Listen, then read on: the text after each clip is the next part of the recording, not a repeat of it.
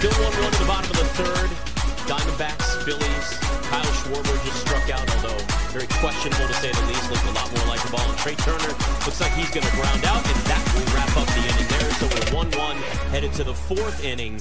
Meanwhile, the Lakers clawing their way back, Trista. 70-64. I love it. Nuggets now with just a 6-point lead. Exactly what we want. Perfect line. This is perfect. Just get closer Don't and shoot. closer. Come on, stop being so selfish. Nuggets 6.5-point favorites, though, still, as that's going to go in right there. Yep, and there you go. Jamal Murray hits the three, 73-64. So, turns out Jamal Murray is probably going to make All-NBA this year. Yeah. Jamal Murray just staying healthy. I think people forgot, before he tore that ACL, like what he did in the bubble. Oh, my goodness. And you really kind of saw, like, oh, this kid's about to be really good. Splash. No? Splash back. D'Angelo Russell right back with a three. I love basketball. I'm so happy it's back. Don't you forget about that cold, right? Oh, yeah. It's still around, but I'm okay. No. Focus on this. Fine. There you go. I feel fine. I'm just like a little stuffed up. Yeah. Just a little stuffed up. It's that, when the weather around here goes to like 79 degrees, then 45, and then 75, it's just like, it just tends to throw you off. I thought it was allergies until this morning when I woke up and my entire nose was like itchy. Oh, yeah. You know, it like burns, itch, and you wake up and I'm like, AG in your eyeball. Nuggets are good. Nuggets are good. They score so effortlessly. They do. I don't know what people are talking about when they're worrying about this Nuggets team. Yeah. I think they're just trying to find reasons to not like them, which were the same reasons they didn't like them last year, but they're like now shrouding their disbelief because of Bruce Brown and Jeff Green. Right. Which, listen, I mean, those are certainly losses. Sure. And they were big-time producers off the bench for them, but they've got enough talent on this team that it's not, it's not a major worry. I think it is something to keep an eye on. They swept the Lakers. Yeah. And they damn near swept the Heat. They were like, what were they? I forget what it was. They lost one game at home in the playoffs. Oh, yeah. I mean, it was just, they were absolutely dominant at home. Look, we're seeing it now, too. The Mile High City, it's... Is that Shedeur? Yeah. Shedeur and Travis Hunter are there. Yeah. They're all over the place. They were on like the TNT pregame show, it looked like. Congratulations to them. You know what? It's making good. Their money, getting their fame. I will say this, though. They can't keep losing football games. I think it's fine. Yeah, I think you got to be careful that you don't get too far over your skis where you're becoming celebrities before you're...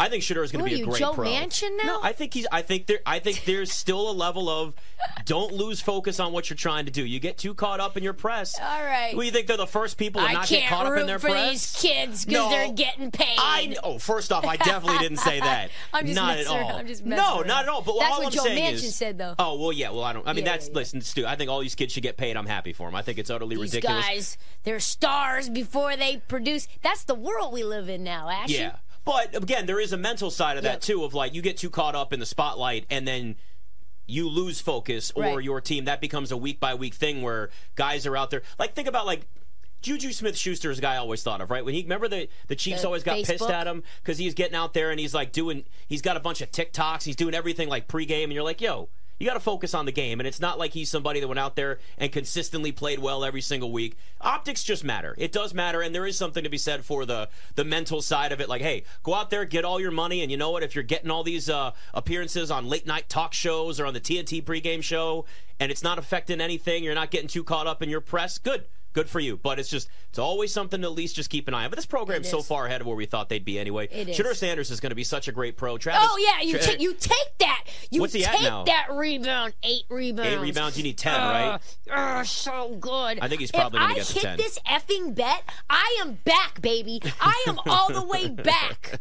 25-1, and I just cooked it up. I was in the kitchen. I have my stirring spoon. I have my little straw. I have my stirring spoon in your... Have you ever cooked before? I got cold, okay? I started getting ahead of myself. I got my spatula, and I'm just flipping it up, and I'm reversing it, and I'm like, yeah, KCP, which by the way, Ashu, has already hit 12 points for my man, That was KCP. such a low number. 8 points? Yeah, I even did 10. I can't believe it. Michael Porter Jr., 8 rebounds already. He needs 10. Nikola Jokic, 6 assists. I am going to Never mind. Don't you do it. I'm taking it all back. Don't do it to yourself. I'm taking it all back. I'm reserving everything. Yeah, that was... I know. I got to be honest. Did you not learn from last night? No, I never do. I never do. You don't. I don't know. It's why I am who I am. I'm just so exuberant and happy, optimistic, and then I just go, phew, and then I'm sad again. How about this? Let's get into these power rankings. Let's do your power rankings and distract you from what just happened here. Because I don't need to see you go through the emotional roller coaster you went last night. All right. Come on, dial me up, Dylan. Give me my graphic. All right. That's not right. That's the old one. That's the old one, baby. Give me the new one. I'm not putting the Lions number 3 after last week. He's trying to make me look bad. No, I can do it. I can do it without the graphic until the graphic comes up. Number 1 on my list is the Kansas City Chiefs. Why? Because, they've won 7 in a row? They're 7 wins in a row now. Last 3 wins are by an average of 10 points, right? Mahomes back to being the MVP favorite. Travis Kelce, just dominant performance after dominant performance. He has now harnessed the power of the baby T Swift. And as long as she's in the building, he's going to continue to get 100-yard game after 100-yard game. I think Rashee Rice, we talked about him, he's a nice option. So the defense was leading the way for a while until they figured out. What happened with my phone? Is that I thought my alarm went off. I thought it was like boom, boom, boom. You know, it's like time to go to sleep. You're just hearing things now. Rashee Rice, he's a nice little weapon. Their defense was leading the way, and now the offense is caught up. Number 2 on the list is our Philadelphia Eagles. I don't know about ours, but you know. Well, we say our because we're mushing them. You know what I mean? Big win over the highest scoring team in the NFL. Crucial interception. To me, it just feels like the Eagles defensively are above and beyond some of the other teams that they're going up against, right? And A.J. Brown, Scott, you must be finally just so enthralled with what you're getting from A.J. Brown. Did you know 5 consecutive 100-yard performances from A.J. Brown?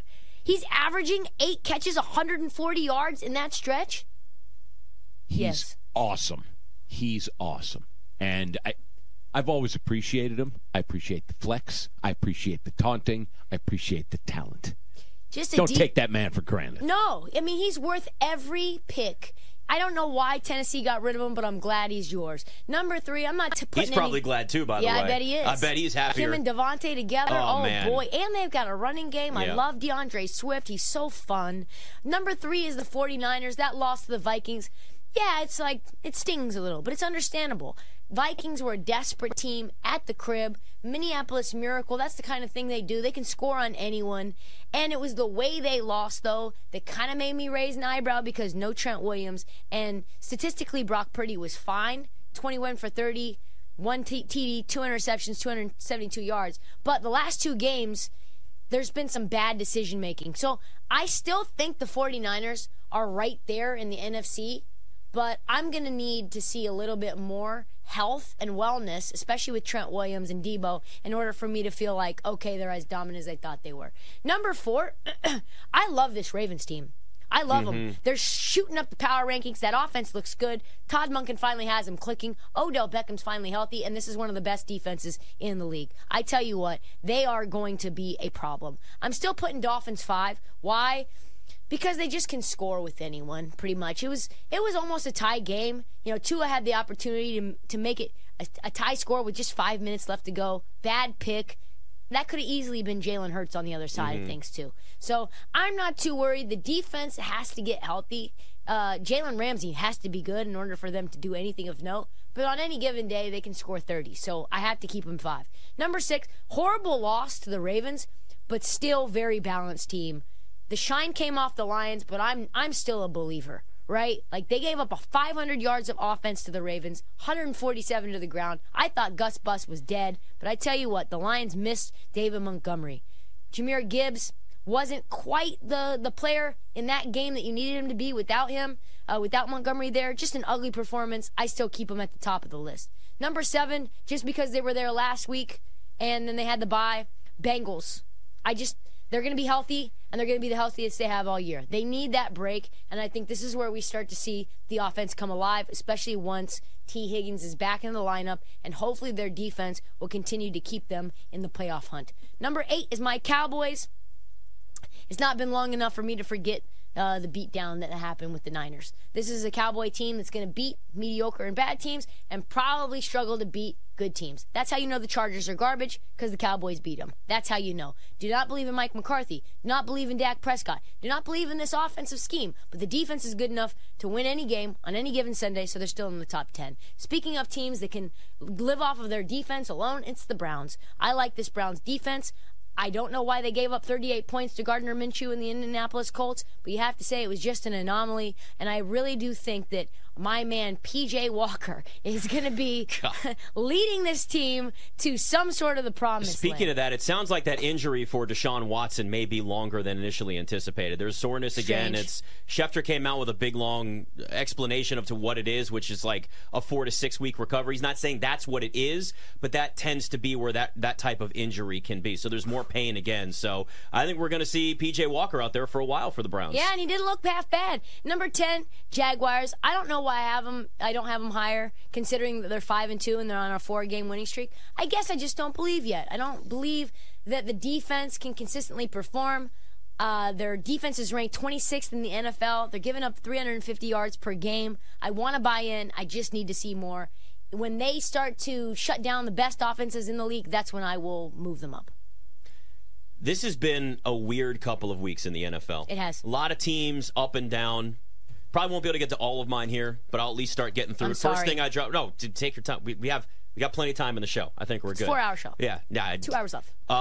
The Bills dropped out of the top 10 for me. Oh! I am so down on the Bills, so out on the Bills right now after what we've seen the last couple of weeks. And yeah, again, we've talked about the injuries they have. Fine. But the reality is this is a team that on both sides of the football is massively inconsistent. You don't know what you're going to get week to week. So right now, to me, I probably would put them at 11 on their outside looking in. Yeah, I guess I did too. I didn't even remember them. Yeah. They literally didn't even make it. I didn't even think about it. See, they are a team right now where nobody's thinking anything good about the Buffalo Bills. I'll go start with number 10, though, the Seattle Seahawks. This Seahawks team is quietly getting better and better and better. They're 4-2. They won Sunday without DK Metcalf, and they showed that they've got depth and they've got other weapons, including even somebody like a Noah Fant out there at tight end. And they've got a lot of different guys they can work with. Geno Smith does not look like Geno Smith of last year in his prime, at his best, at his peak. But I'm still watching a team that's well coached. They've won 4 of 5, and they really could have won 5 straight, essentially. They blew those chances against Cincinnati a couple weeks ago. And Seattle's not flashy. We expected this team to be bad last year, and they weren't. You feel like people are still kind of overlooking them a little bit. Everybody's talking in the NFC about the Eagles and 49ers and Lions, and rightfully so. But the Seahawks are quietly just kind of starting to find their way through. They're creeping their way in. The Lions dropped down to number 9 for me because that was just a horrible, horrible game against, yes, a really good Ravens team, but you got to at least look productive. The Ravens had 16 first downs before Detroit had 1. Wow. 1. I mean, it was so over so quickly that it was an utter embarrassment for the Lions. It's comprehensive. It was just, it looked like they, not even, it was like beyond not even being prepared. It was like they just didn't want to be there. It was one of the hardest things to explain, but, you know, what I do, like, Detroit's defense is definitely better than what it was last year, right? For sure. But if you look at some of the best offenses, the real true, like, top offenses that they've faced so far this year, they're giving up over 400 yards a game to them. The top offenses in the NFL are still cutting through their defense. So that's something. They're 11th overall in total defense, but some of that's skewed because they've had some really tough games against some really good offensive teams. I put the Browns in at number 8. I don't know what's going on. I mean, again, a little bit of an update on what's going on with Deshaun Watson, but we don't really know right now. The defense, I'm with you. That was kind of an anomaly. That game made no sense. The game went over at halftime. Yeah. The full game total was hit at halftime. It was drunk. I couldn't believe watching it. I'm like, it's 14-14 already. What is going on? I can't. Like, that to me felt like one of the easiest unders, and most people did. I mean, the public was all over the under in that, and rightfully so. It made sense. That was the right side to be on. Nobody would have expected a 39-38 score there. But they can also run the football still, even without Nick Chubb. The fact that Kareem Hunt and Jerome Ford are running the ball really well, they've got both of them kind of interchangeable in some ways there. it makes me feel more comfortable about that offense. It's just going to be more of an old school Browns type of offense if P.J. Walker's out there, right? They're not throwing the ball 45 times with him at quarterback. They're going to run the football. They're going to play really strong defense, and they're going to just do what they can to try and win games. It's going to be gritty. It's going to be tough, and it's going to be a situation where over the next couple of weeks, you've got Seattle, you've got Baltimore, and these are road games in both those cities. So we'll know very quickly where the Browns truly stack up, especially if Deshaun Watson isn't going to be out there, which it's starting to look like that's going to be the case. All right, 7 through 1 coming up next in the Power Rankings, plus the NBA awards market. We'll look at that as night one of the NBA going on right now. It's BetMGM on the night.